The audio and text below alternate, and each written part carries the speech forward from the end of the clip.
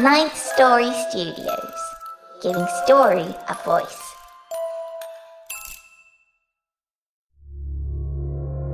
This podcast is part of the Dark Myths Collective. Visit darkmyths.org to discover more shows like this one. The darkness awaits.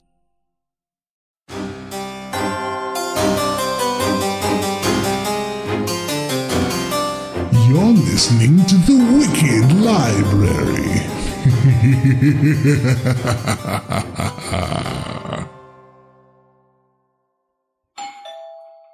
Just a minute. Hello, kid. I mean, pretty. Oh, you're not Claude. No, I'm his roommate. Yes, I'm his roommate, that's it. Oh, I have a date with him tonight. For dinner. You must be Sarah. Well, do come in. I'm afraid he may be late. Yes, quite late indeed. Maybe I should just reschedule. Don't take this the wrong way, but you're rather scary. Oh, that's very kind of you to say. It is? You could, of course, go, but I did just get a shipment of delicious wines from Wink, and there's a roast ready to come out of the oven. It would be a shame to let it go to waste. Wine from Wink? Oh, isn't Wink the company that makes exploring new wines fun and easy? With delicious wines based on your taste delivered right to your doorstep every month? Yes, here, I'll take your coat. As Claude would no doubt tell you if he was here, it is all too easy to go to the store and get sucked into trying to find the perfect wine. But it's so much easier to let Wink ship wine right to your door that's perfectly matched to your tastes. Like I do. Oh, that sounds complicated. How would they know what I like?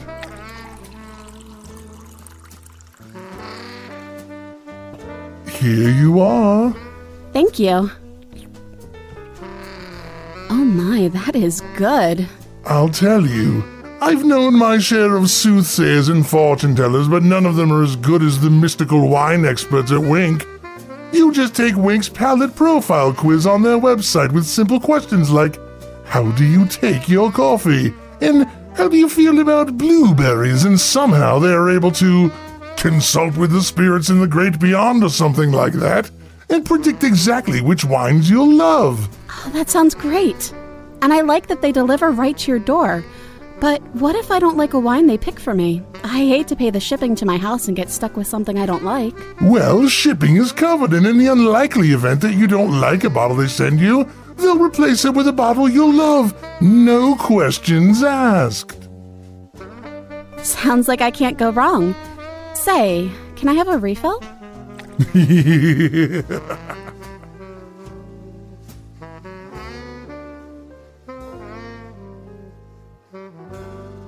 I have to say, that was a delicious meal, and the wine was the best part. Yes, too bad poor Claude never showed up.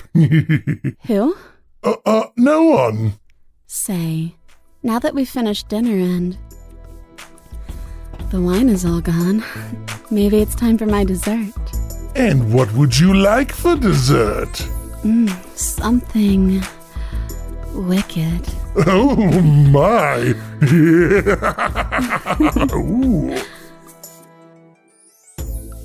Even if you don't know a thing about wine, like the difference between unoaked and finish, or what a tannin is, Wink is the perfect wine club for you, because they do all the work, matching wines to you based on your taste. Discover great wine today. Go to trywink.com/wickedlibrary and you'll get $20 off your first shipment. That's trywinc.com/wickedlibrary for $20 off. trywink.com/wickedlibrary. That was Nicole Goodnight, Nelson W. Piles, and yours truly. Big thanks to Nicole for taking part in the show today. You'll hear her again later on. This is Daniel Foytek, and welcome to episode number 808 of The Wicked Library. As always, before we get started today, a big thank you to our new Patreon and direct supporters. This episode would not be possible without them.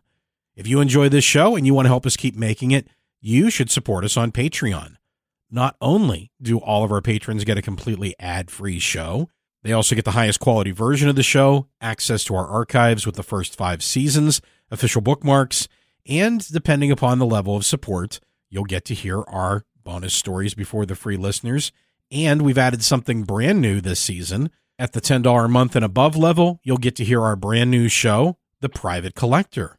Episode 3 is coming out this month, so you still have time to become a private collector yourself. Sign up today at patreon.com/Wicked Library to become a friend of the Wicked Library and, of course, a friend of the librarian. We're working very hard this season to make the show sustainable for season 9 and beyond, and we need your help to do that. Also, a big thank you to those who took the time to rate us 5 stars and write a short review on iTunes. Your ratings do help others find the show, and of course, we love hearing how and why you listen to the wicked tales we share. Thank you all so much for listening and supporting the show and the contributors. Today's episode features a story by Lindsey Beth Goddard, Out with the Old. And I'll tell you, not only do we have Nicole Goodnight showing up a couple of times in today's episode, but helping me tell today's main story, Mary Murphy, a new voice to the show. Mary's very talented. You're going to be hearing a lot of her coming up. And I'm really excited about this. Our good friend over at the No Sleep Podcast, David Cummings, is voicing a character in today's story. So excited to have David on the show. David's a great guy, puts together a great show over at the No Sleep Podcast, and we've wanted to work with David for a long time, so we're excited that we had a role for him today. Even though it's a small part, it was really nice of David to agree to be in today's story. So today, Mary Murphy, David Cummings, Nicole Goodnight, yours truly, and, of course, a beautiful custom score by our good friend from We Talk of Dreams, Nico. And Nico did a lot of hard work to get this done in time. I was sick for about a week and a half, and so everything kind of fell behind. But Nico pulled through and got that score done very quickly. Fantastic. I think you're really going to enjoy the music and the story itself. Without further ado, let's get wicked. Warning. If you haven't figured out that the Wicked Library has strong themes of an adult, sometimes violent and decidedly scary nature, then by all means, keep listening. Go on, it's just that you're not going to complain about it. Oh, you can try, but you'll be scoffed at and ridiculed mercilessly by the host, the narrators, the producers, and you could bet your dangling participle me. Go ahead, try it. You're not gonna like it one little bit, but our millions of listeners will eat it up. And that's not hyperbole, kiddies. So there's your warning. Enjoy the show, kiddies.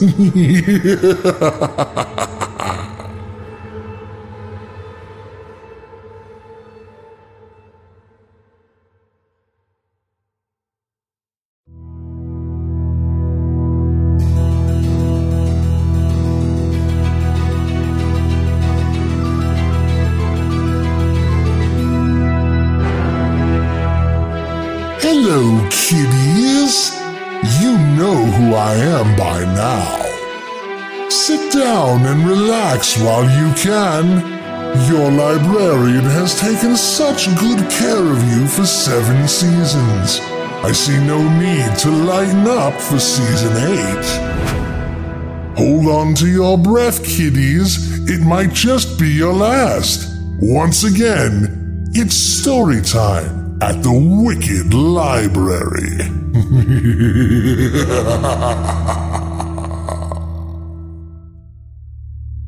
Out with the Old by Lindsey Goddard. The body of Maxine Fischer's geriatric ex-husband stared blankly at the night sky. It had long ago bled out, thick pools of crimson liquid congealing on the ground as experts gathered information. A crime scene photographer circled the body, snapping pictures, as rigor mortis stiffened its features. Maxine had to look away when a mosquito landed on the white chapped lips, searching fruitlessly for blood. Ms. Fischer, Deputy Jones said.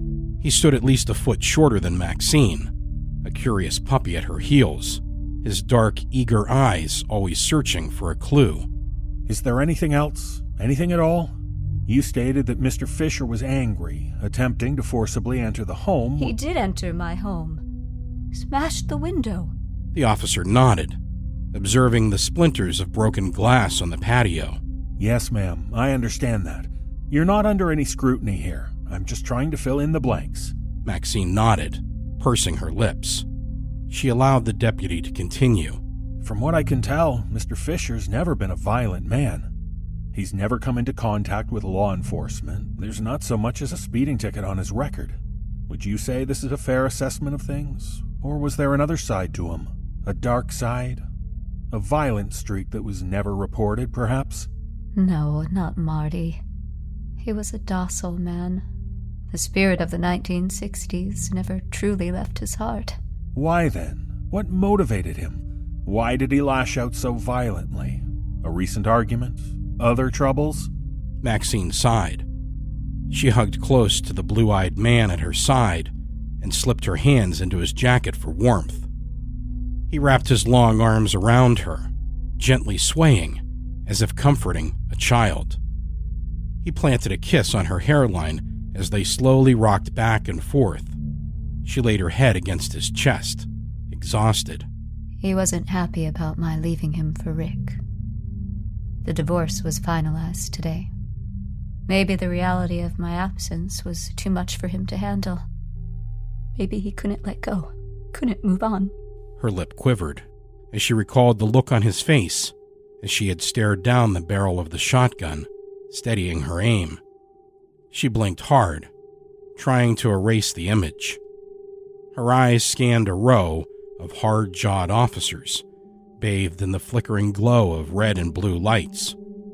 She knew what they thought. The accusation on each cop's face was as plain as the badge on his shirt. It only took one look at the old man, his spindly fingers and liver-spotted hands smeared with streaks of his own gore, his balding scalp riddled with bloody fingerprints and pieces of decomposing flesh from where he'd held the wound, face twisted in disbelief. Martin had been approaching his 71st birthday. Not a speck of black remained in his thinning silver hair.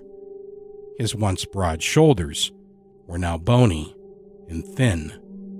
His perfect posture had developed a hunch. The officers regarded his elderly corpse with a solemn pity, sizing up the new guy, the pretty boy Maxine Fischer snuggled up against as tears rolled down her cheeks, trailing mascara. "Out with the old, in with the new," Maxine overheard a young cop say. She looked up, shocked at the disrespect. She glared at him, eyes narrow and full of scorn. The young cop seemed to feel the weight of her stare and swung his head in the other direction. Maxine scowled, eyes fixed on his back. Rick cleared his throat. "Look, if there are no further questions, I think it's time for Maxine to get some rest." "Yes, of course," Deputy Jones replied. "We'll contact you if we need anything else." "Fair enough," Rick said, and the two men shook hands. Yellow tape with the words "crime scene" printed in bold capital letters danced in the breeze as the couple walked toward the front door, side by side. Maxine paused, looking down at the corpse that lay in a puddle of excrement and blood. Exposed fat cells and muscle tissue surrounded the gaping wound in Martin's chest. His mouth hung open, colorless lips drawn into a post-mortem frown. Maxine had to close her eyes to keep from crying. Let the peanut gallery make their assumptions. Let everyone stand in judgment. The truth was, she hated to see him so mangled. She hated that her finger had pulled the trigger. Marty had once been a dashing professor, as brilliant as he was handsome. Hounded by the college girls, envied by colleagues. But age had not been kind to Professor Martin Fischer. He had grown ill, senile, burdensome. She paused on the front porch, sliding her arm away from Rick's waist and turning to face the chaos on the lawn. Police cars lined the curb, some of their lights still flashing. Curious neighbors huddled in garages, pretending they had stepped outside for a smoke. Some peered through gaps in their curtains. She gazed at Rick as he watched the coroner's van slowly inch up the drive. Her mind wandered back to a candlelit dinner they'd had just a few months ago. In the glow of a candle, Rick's eyes shone a silvery blue that nearly took Maxine's breath away. The man was poster boy handsome, right down to the dimple in his chin. Her eyes followed the line of his neck, past the sharp angle of his Adam's apple. She lingered on the flesh of his chest, so tan against the open collar of his button-up shirt.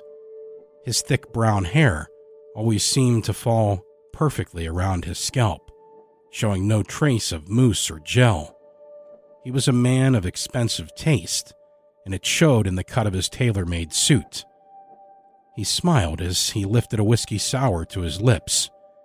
It was a smile that said, "I'm attractive, and you know it, right down to each pearly tooth. I am perfect." Maxine studied her own skin as she nursed a vodka tonic. Her hands were leathery, creased with wrinkles. Spider veins were visible through her spray-on tan, though she had paid a great deal to remove them.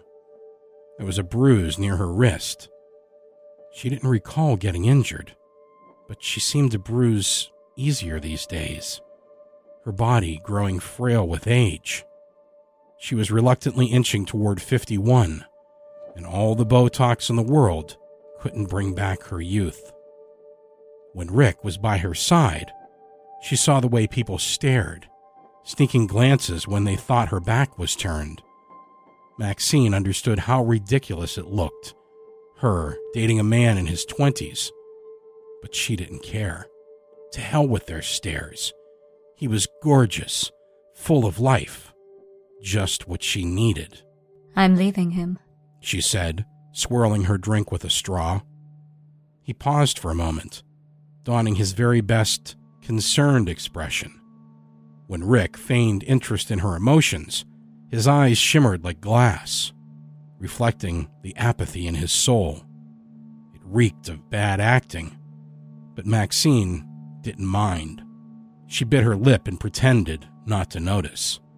She gazed into those silver blue eyes, knowing the whole thing was a ruse, his interest in her, his attraction, his love. Maxine was loaded. She'd been loaded all her life. That's what appealed to Rick Huntley. Her money, not her body, not her soul. But that was okay. None of it bothered Maxine. She felt at ease in his presence, full of hope. She found comfort in the moments of silence, when Rick would run out of things to say, having talked about himself for an hour. It was peaceful here, sharing appetizers and drinks, admiring his gorgeous face as a cellist serenaded them with Bach. Most importantly, she was away from Martin and his obsessions, his ever-growing darkness and despair. "You're leaving him? A divorce? That's a big step, Maxie. Are you sure?" She cringed when he called her Maxie. Martin was the only man who had ever called her Maxie and made it sound natural. Her nickname on anyone else's tongue seemed wrong somehow, summoning mental images of feminine hygiene products. Or maybe she was just frightened by a change, the sound of Martin's pet name on Rick's tongue. "He's obsessed with the idea of getting old. It's all he talks about, all he thinks about. Mortality, dying. I can't take it anymore, Rick. I can't." Maxine sighed. It felt good to vent, but the words she spoke were only the tip of an enormous iceberg hidden just beneath the surface of her marriage. She didn't mention the strange rituals Martin had been performing, the black magic spells he'd collected after long, sleepless nights, flipping through old books in the solitude of his den. She didn't confess to Rick how, one night, as Martin chanted an incantation, the tiny pupils of his eyes began to expand. Darkness bled out from the center of his eye. It covered the brown of his iris, then the whites, turning the entire surface black. It still gave her chills to think about it. She rubbed the goosebumps from her flesh as Rick finished his whiskey sour. "Well then," Rick gestured for a waiter with a wave of his hand. "A couple more drinks are in order. I propose a toast to our new beginning." 3 months later, they stood in front of the courthouse. The sky was a cloudless, brilliant blue. The sunlight poured over the parking lot, warming Maxine and causing a bead of sweat to trickle down her temple. Rick leaned against his silver Mercedes, frowning, arms crossed. "I thought it went well," she said, studying his expression. He only snorted in reply, tilting his bronze face toward the sun. "I guess," he replied after a moment of silence. "What's that supposed to mean? It's over. My marriage is over.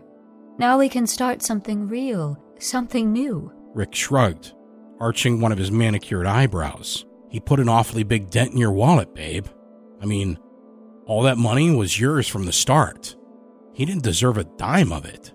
Maxine blinked, mulling over Rick's words before considering a response. It was true.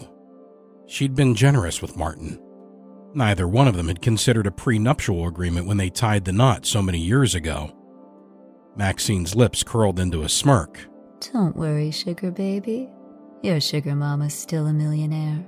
Rick had to smile then, knowing full well she'd called him out on his self-centered concern.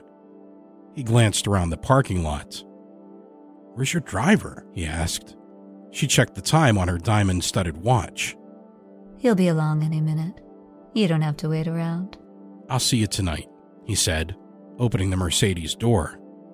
He plucked a speck of lint from the spotless interior, tossing it aside before sliding into the seat. He smoothed his jacket and fiddled with his keys. A hand emerged from the back seat. It snaked around to the front of Rick's face. A dirty rag was smashed against Rick's nose and mouth. The cloth obscured most of his vision, but Maxine saw the shocked expression on his face. He put up a fight, but he was losing stamina as the chloroform took effect. He bucked weakly, like a tranquilized bull. Then the writhing subsided, and Rick's head lolled to the side. Maxine peered into the car and saw the top of Martin's face, peering over Rick's shoulder from the back seat. His black eyes were fixed on her. "Get in," he said. "Let's go." Maxine let out a breath she hadn't realized she'd been holding. The crackling of a dry leaf skidding across the asphalt caused her to jump. She looked around. A few cars were parked in a row of spaces parallel to her, but they were empty. A pedestrian stood at the intersection waiting for the walk sign to flash. He faced away from her, and Maxine could see the wires of his earbuds hanging down from his hat. No sign of anyone else. Maxine went around to the passenger side. She opened the door, bent into the car, and with a little huffing and puffing, managed to pull Rick into the passenger seat. She propped him in a sitting position, a thin trail of saliva dripping from the corner of his mouth. He looked like a washed-up model who'd had too many drinks with brunch. She rounded the car once more and climbed into the driver's seat. Then Maxine reached for Martin. She placed her hand at the back of his head. She kissed him deeply, running her French-tipped fingernails through the wisps of his thinning gray hair. Her heart raced with excitement and love. She had missed him, the feel of him, the smell of him, his voice. She started the engine and eased the car into traffic, her right hand locked with his. When Rick's eyes fluttered open, Maxine was staring at him. "Hello, lover," she said, mocking a tender greeting. She smiled as he tugged at the restraints. Thick braided rope had been wound around his ankles, chafing his perfectly tanned skin. Chains rattled against the handcuffs that sliced into the flesh at his wrists. The metal cuffs gripped him so tightly that his arms throbbed with pain. More rope wrapped his midriff, so trying to sit up proved pointless. He thrashed his limbs, and blood trickled beneath the rope. Rick tried to form words, but his tongue only scraped against the dry, gritty rag shoved into his mouth. "I'm so glad you're awake. I was hoping you could join us." Rick squirmed helplessly on the cold metal cot. He whimpered, eyes pleading.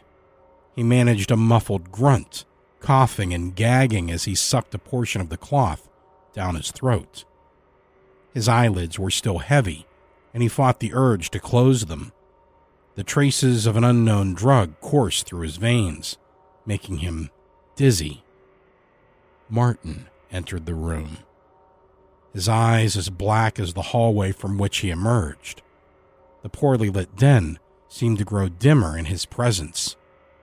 Dark circles framed his eyes, as if he hadn't slept in days. His complexion was ghastly white, contrasted by the shadowy hall. He held a book in his hands that chilled Rick to the core. The cover was a patchwork of different colors and textures. It was roughly sewn, erratic in design. Seams intersected at odd angles on its surface. It was absent of a title. No text could be seen anywhere on the cover or spine. Rick didn't understand why the book, with its worn yellow pages, was causing his heart to race. Martin flipped it open, and the lights began to flicker. "You see, I never wanted a divorce. Not really," Maxine said. Rick jumped at the sound of her voice. He fought against his restraints until his skin was raw. He shook his head as if to deny the reality of his situation. He turned to face Maxine, eyes wide. "But I never wanted to lose Martin either," she continued. Her lips formed a guilty smile. She paced the floor, forcing his eyes to follow her. "He came up with the whole idea.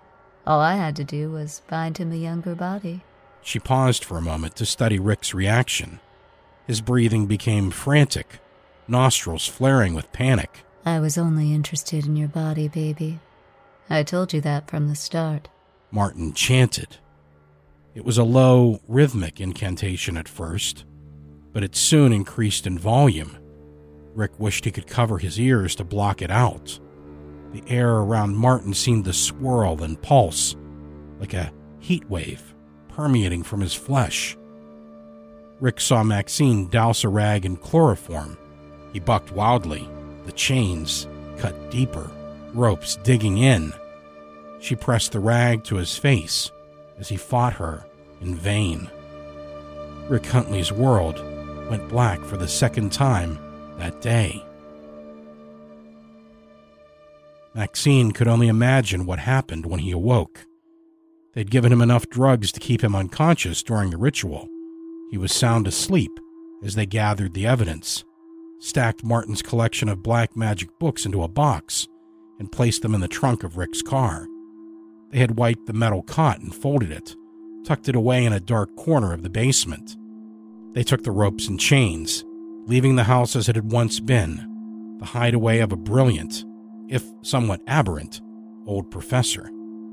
They left him there, on the floor of Martin's den, with only the dim light of a small desk lamp to greet him when he finally came to. What had happened when he awoke on Martin's antique needlepoint rug, surrounded by dusty bookcases? Did Rick Huntley still feel like Rick Huntley at all? Was his first reaction to scoff at the dreary room with its lack of designer decor? How long before he noticed his liver-spotted hands, the bushy gray hair on his arms, Did he look in the mirror, seeing the face of an old man, and immediately understand his curse? Or did he cry as he stared into those tired brown eyes, set deep into the sockets of a wrinkled face, unable to comprehend what had happened? Whatever the case, he had found Martin's keys, gotten into Martin's car, and drove home. Rick had stomped up the path of his quiet suburban property and pounded on the door with Martin's fists. He had exhausted himself working a branch back and forth until it finally pulled away from the bushes. He wheezed, reared back, and swung the branch, shattering the bay window. The frailness of his body seemed to catch him off guard, and he stumbled, landing in the wreckage. Had it terrified him to feel his old knees buckle, to fall backwards in the glass as Maxine emerged, staring down the barrel of a gun? No. Maxine could recall his worst moment of terror. She had seen it, how the color drained from his face as he stared, wild-eyed, at his former body, which stood in the window beside Maxine, watching her with quiet approval. The handsome face that used to be his, with somebody else behind it. Maxine eyed her victim up and down, and although she knew the man inside Martin's body was no longer the man she loved, her finger hesitated on the trigger. She had to bite her lip hard when she finally pressed down, painting the porch with the old man's blood. Maxine shook her head, pushing the memory away. She didn't want to think about it. The dirty deed was done.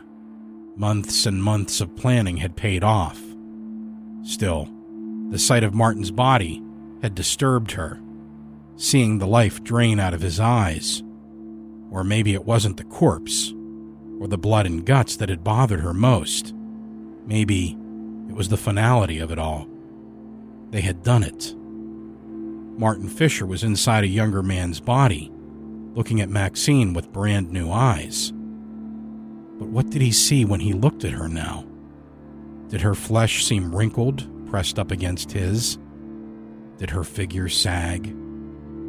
She watched a group of neighbors gathered at the curb. Her eyes lingered on a thin, fit blonde. Maybe it's time I traded in for a newer model, too. Martin looked at her, his once brown eyes now a sparkling blue. He scrunched his brow, shook his head, and said, "Don't be ridiculous, Maxie. You look great. You are absolutely in your prime." He drew close to her, softly kissing her cheek, trailing warm breath down her neck. "Shall we go inside and celebrate, my dear?" His lips curled into a familiar grin. It was a smile that warmed Maxine's heart. Martin's face had changed, but he was the same man somehow. In his eyes she saw a spark of attraction that had been absent in Rick's loveless gaze. He squeezed her hand the same way he'd been squeezing it for years, leading her through the doorway of their new home together. She said, "I love you, Martin Fischer. I always have. I don't know what I would do without you." He closed the door behind them, sliding the lock into place. "I don't suppose you'll ever have to find out," he replied. "But just for show, I think you better call me Rick."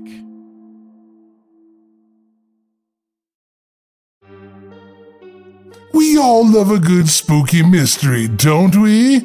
Today, let's join Cthulhu and his friends as they find themselves with a certain evildoer that might just get away with it, despite those blasted kids. Ignoring safety in numbers, Ted and Taffy have gone off on their own to investigate things together as usual, leaving Wilma, Cthulhu, and Stoney to their own devices. But it may just be more than they can deal with. By the end, you'll understand how important it is to simply see clearly. Like, wow, Cthulhu, I've got a full-on case of the munchies right now. Uh-huh. Roni. Like, I could totally go for something way tasty right now. Well, after you spent all day in the back of the van again, I'm not surprised. As much as you smoked, you probably think the dog can talk and see ghosts everywhere. Wait, man. Cthulhu can't talk? I can't, Roni. Oh, good. I thought I was losing it, man. Having conversations with the dog again. Hey, I smell something cooking. Whoa, and it smells like really groovy. Let's check it out, Cthulhu. Wait, you two. It might be a trap. Zoinks! Well, let's see what I caught today. Oh, no! Like, we're trapped, Cthulhu. A bit scrawny, but I could probably make something nice with his liver. I'm not sure about this thing. Oh, no!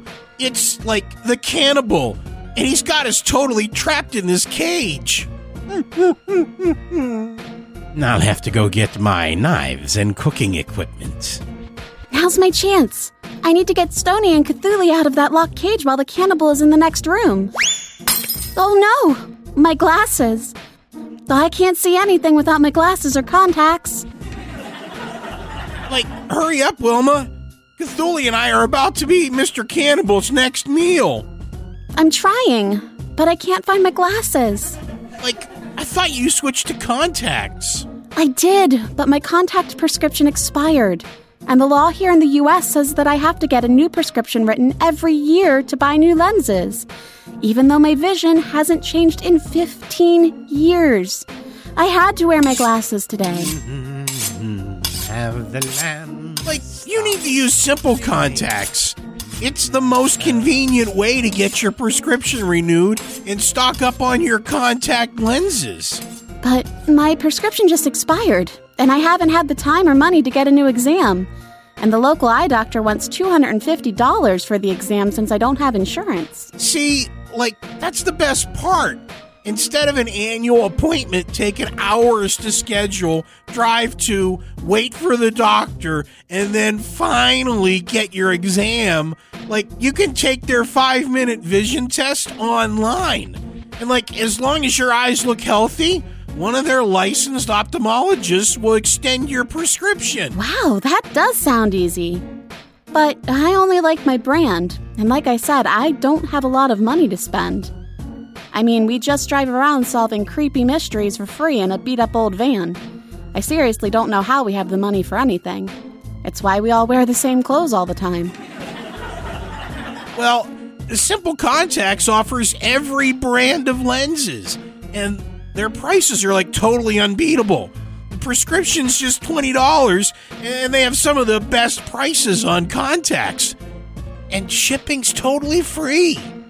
Best of all, since you listen to the Wicked Library, you get like $30 off your first Simple Contacts order when you visit simplecontacts.com/wicked and use the promo code WICKED. Well, that should do it. Fava beans, check. Chianti, check. Now, for a nice, fresh liver. Zoinks! Like, he's coming back! Have you found your glasses yet? Yes, but they're broken. See now, kiddies? Don't end up like Wilma.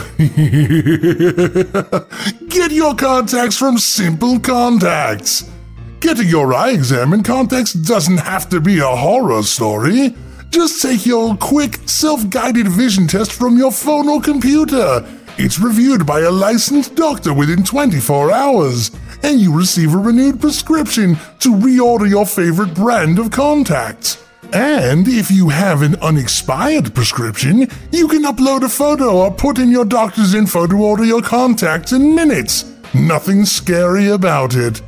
Not only does it save you a wicked amount of time and money, with exams costing only $20, standard shipping free, and unbeatable prices on all brands of contacts, but when you visit simplecontacts.com/wicked and use the promo code WICKED, you'll get $30 off your order.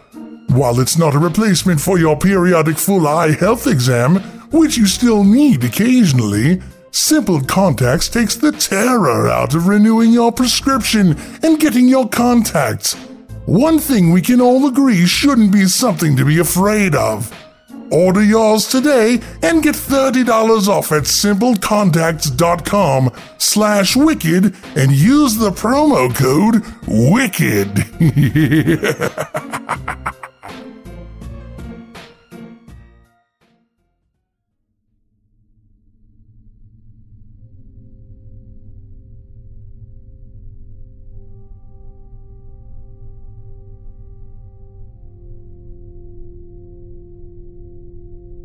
So today my guest is Lindsey Goddard, and we just listened to your story, Out with the Old, which is disturbing in so many great ways. And obviously we wanted to take an opportunity to talk a little bit about the story and about your writing path and that sort of thing.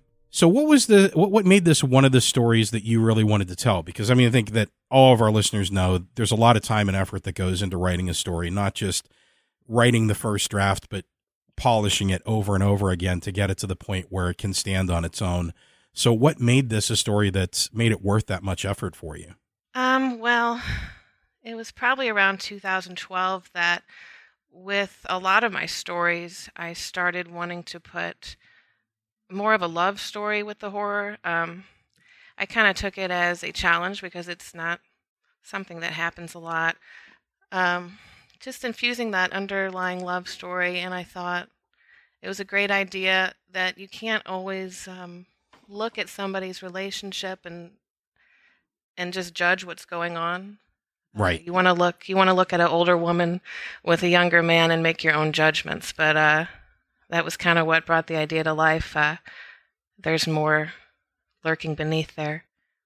Yeah, it's interesting the way that you wrote the story, because you kind of do get that feeling going through that, you know, she does have this ulterior motive that she just wants to be with the younger man. She's tired of being with this guy that's older and become burdensome, and et cetera, et cetera. And then as we get kind of into the thrust of the story, you find out that this has kind of all been a ploy, and, she's kind of on board with preserving his life and transferring his consciousness to a new body. Kind of handpicked who she wanted and that sort of thing. And there's the thing that I think I found the most interesting about the story is her reaction when she actually has to pull the trigger. You know, that she knows it's not him, but it's still difficult for her. So, you have that emotional quandary. I mean, let's not get it wrong. Neither of these people are good people, right? Yeah. And it's kind of the same. It's the same old thing with the zombie tales. It's been done before. How do I kill this person, even though I know they're not that person? But it never gets old, because if you put yourself in that situation, it would be a terrible ordeal to go through, whether you knew that person was inside that body or not. Right. Absolutely. I mean, it's I think that many of us have had the situation where we've had an older pet that has to be put down, and that, they're suffering and they're not really there anymore, but it's still extremely difficult. And I would think you have to multiply that by many layers of multitude when it comes to your spouse or someone that you love or care about. Right, exactly. So what was your biggest struggle with this story? What was something that you had to work to overcome? Because I think that every great story has kind of its own baggage that it comes with, and things that you have to work through to get it to its final form. I think my main concern was that it wouldn't be enough horror. Previously I had been writing things that had more shock value. A lot of my stories would just pack that punch, like, oh, wow, she went there. And I was trying to branch out into tying in, more of the human emotion and human condition into my stories. And I remember wondering, how are my already established readers going to respond to this? Is there enough, violence or gore? Did I amp up the black magic enough? But I really, in the end, when I read over it, I liked the subtlety, and I think the subtlety helped the surprise, to help to surprise the reader at the end, because hopefully they didn't see it coming. I obviously knew it was. Yeah, I was quite the shock value I used to have. Yeah. No, I mean, obviously we do a lot of different types of stories on the Wicked Library. That's kind of been the fun for me when I took over from Nelson, is that, I kind of came to horror as a fresh thing, and I found that there was a lot of complexity, and there were a lot of subgenres. So, part of my path through the first couple of seasons was just kind of to try to explore all the different genres. And because, it's just like anything, you're not always in the mood for the same type of thing. And, if it's well written, the jump scares can sometimes work, and the gore can sometimes work. And, the stories that have a lot of layer and complexity to it can sometimes work.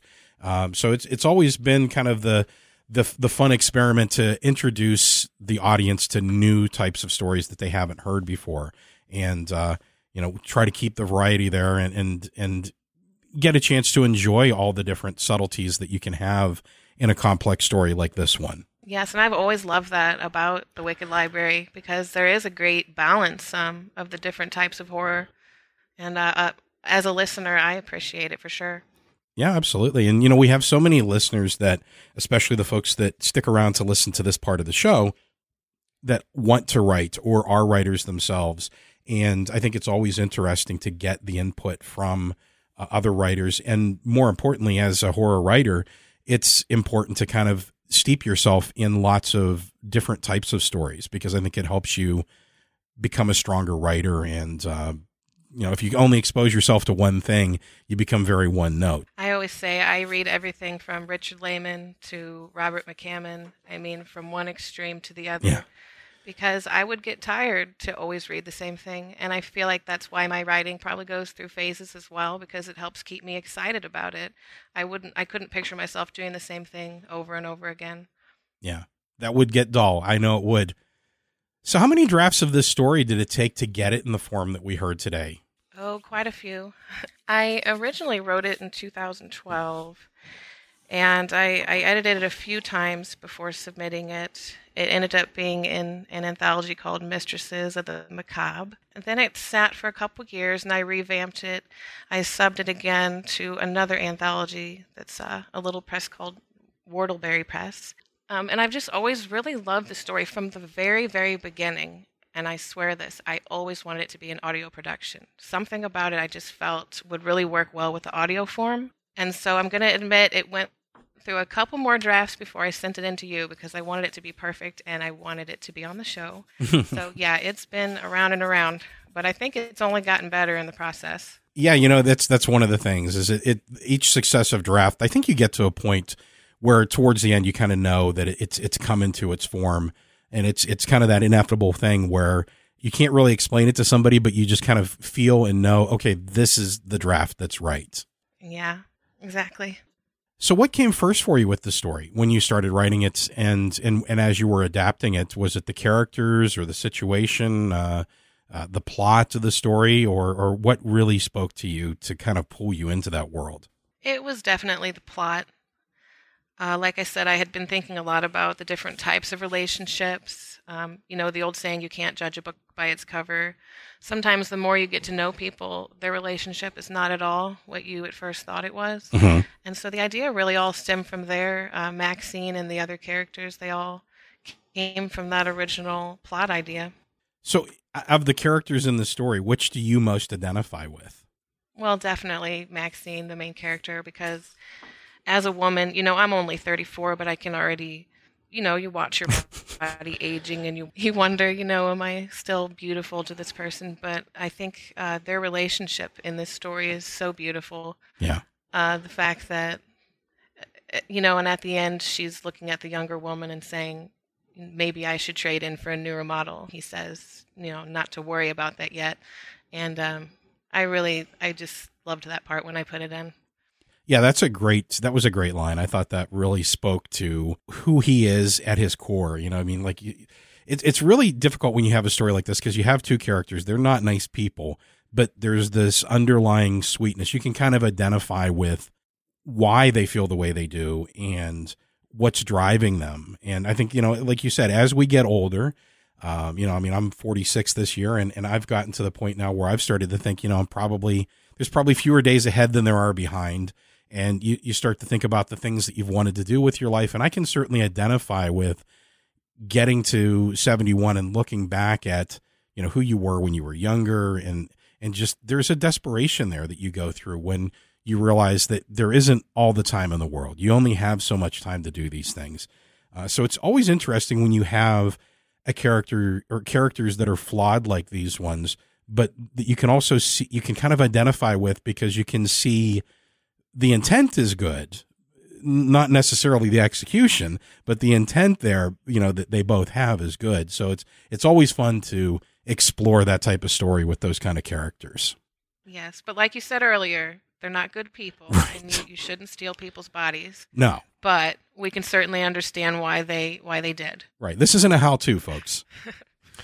So what surprised you most about the story? Was there anything when you were writing that surprised you?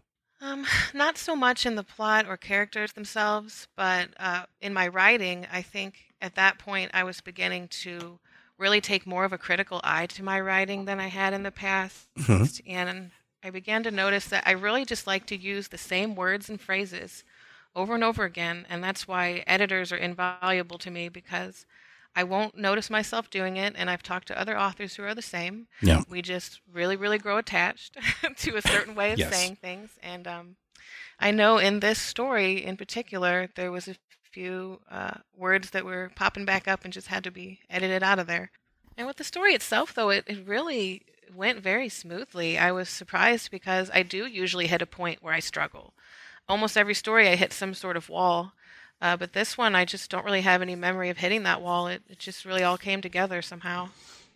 Yeah, it's fun when that happens. The characters kind of take over, and I've heard a lot of authors talk about it being almost like dictation at some points. Yeah, almost a miracle.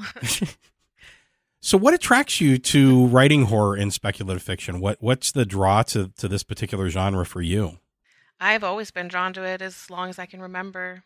I was the youngest sibling in my family, and my family loved to watch horror movies. And I was more than welcome to go to the other room. I could have went and used one of the other TVs or played off in the other room, but I always sat there and watched them. I remember watching The Changeling and Pet Sematary at a really young age, and I used to draw pictures of the Crypt Keeper in elementary school.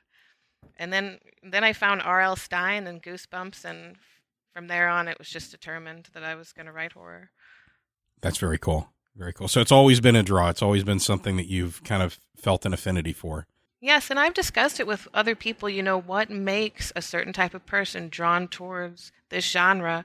And for myself, I really don't know what it is in particular. I just always have been. It's one of the conversation topics that comes up a lot in our discussions, with authors is, I think a lot of people get asked the question, not in a fun way, kind of like, well, why do you like this stuff? People have kind of this stereotype that horror authors are twisted and disturbed and strange individuals. And for the most part, everybody I run across, they're very well balanced. They're very well adjusted. They're some of the kindest, most giving people that I talk to. And I think, I say it all the time, I think it's because we get all that dark stuff out. You get all the detritus out, and it leaves you a little bit more well balanced, I think. I believe that is true. I rarely watch the news because it does really bother me when there's terrible things going on in the world. Yeah. But often my response to it is to turn to my computer and start typing something out. So it's like exercising the demons almost. Yeah, it kind of gives you an environment where you control that world, and you can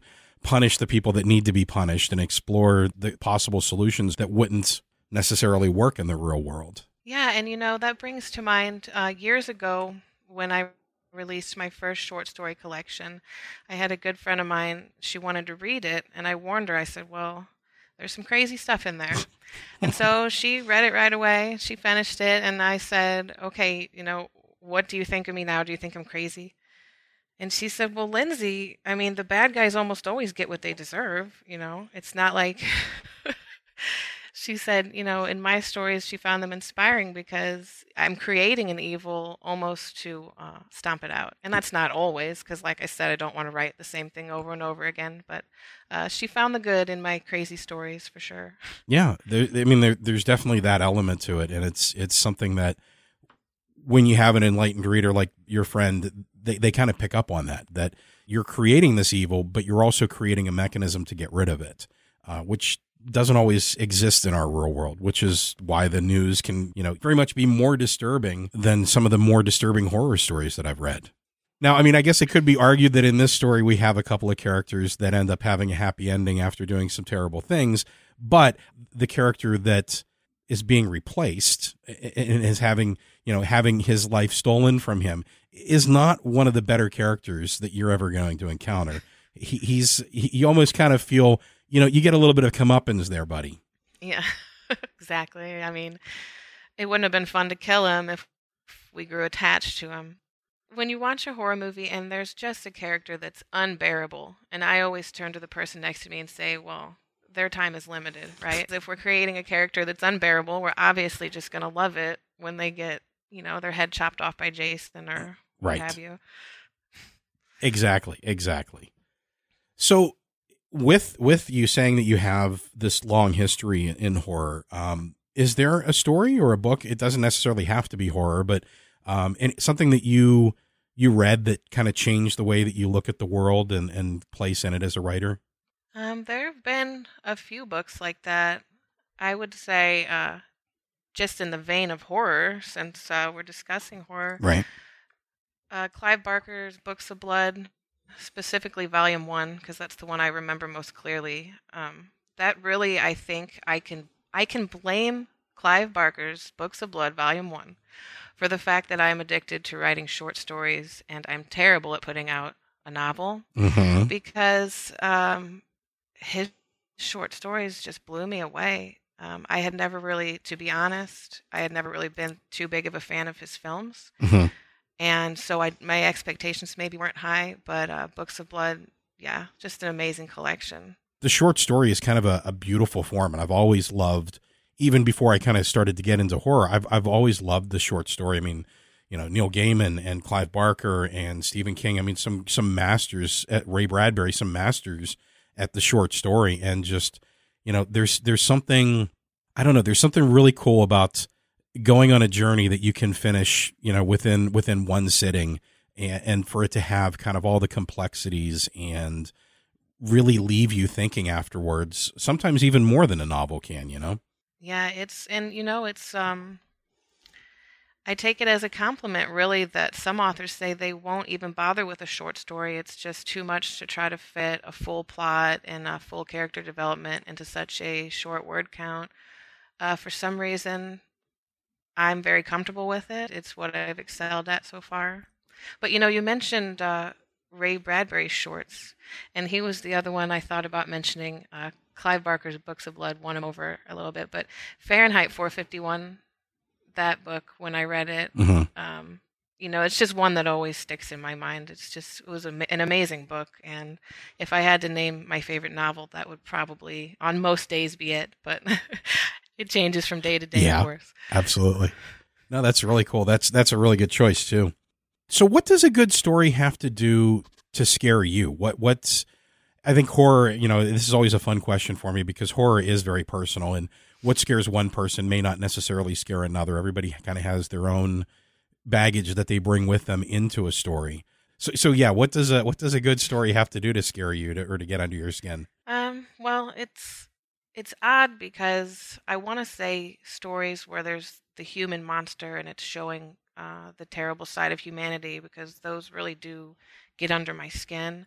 But as far as just plain spooking me, I will go for like an atmospheric, I would call it, horror. I would say Ramsey Campbell's collection, Alone with the Horror. It was just a collection of his work throughout the years.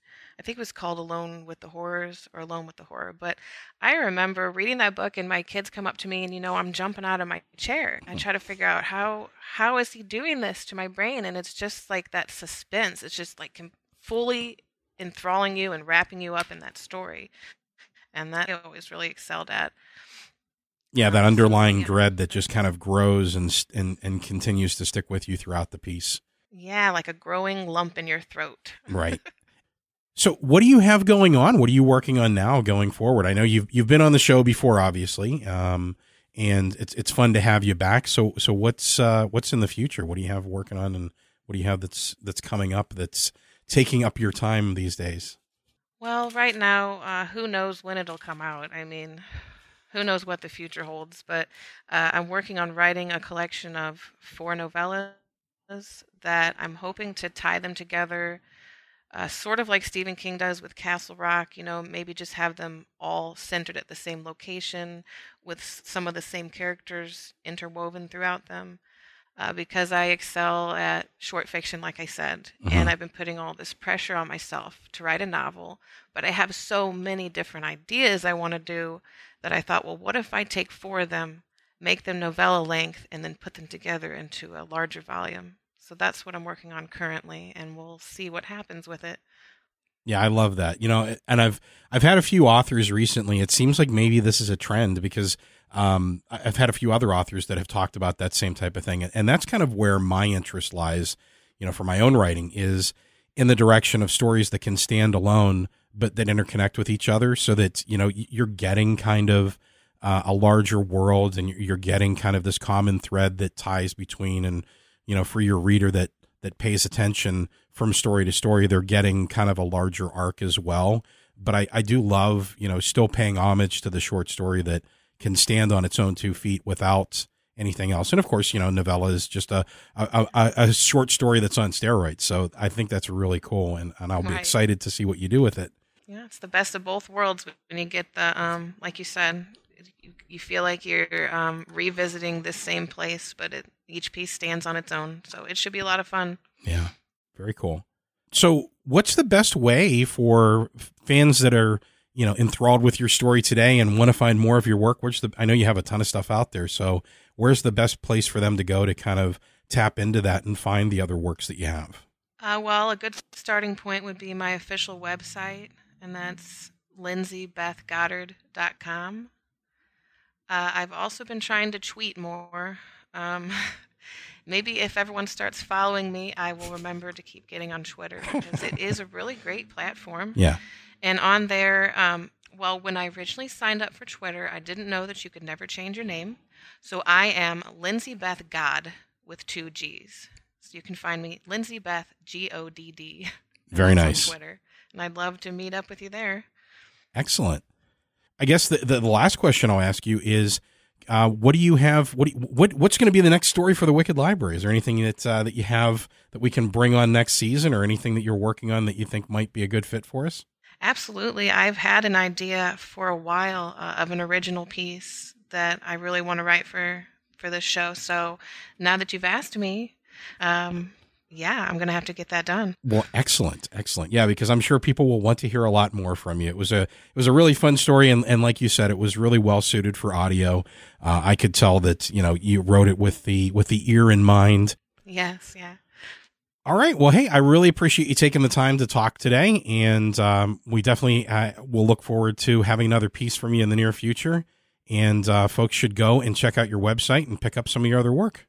And thank you. Thanks so much for having me. I've always been a fan of the show, so every time I get to come back on here, I'm like a fangirl over here. I just love it. So thanks a lot, Dan. Oh, you're very welcome. And I love your work too. Even whenever Nelson was running the show, and I got to listen to some of the stories there, just kind of as a listener and as a fan. So it's always been I've always been excited about the opportunity to eventually talk to you whenever we had a show with one of your stories on. So I appreciate you taking the time. Well, I'm glad we made it a reality. That's awesome. Excellent.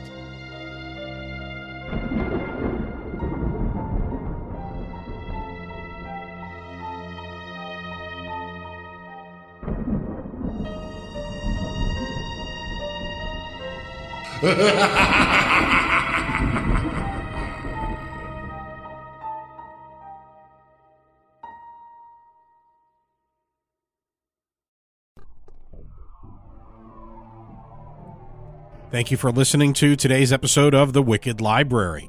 The Wicked Library is a Ninth Story Studios production, ninthstory.com.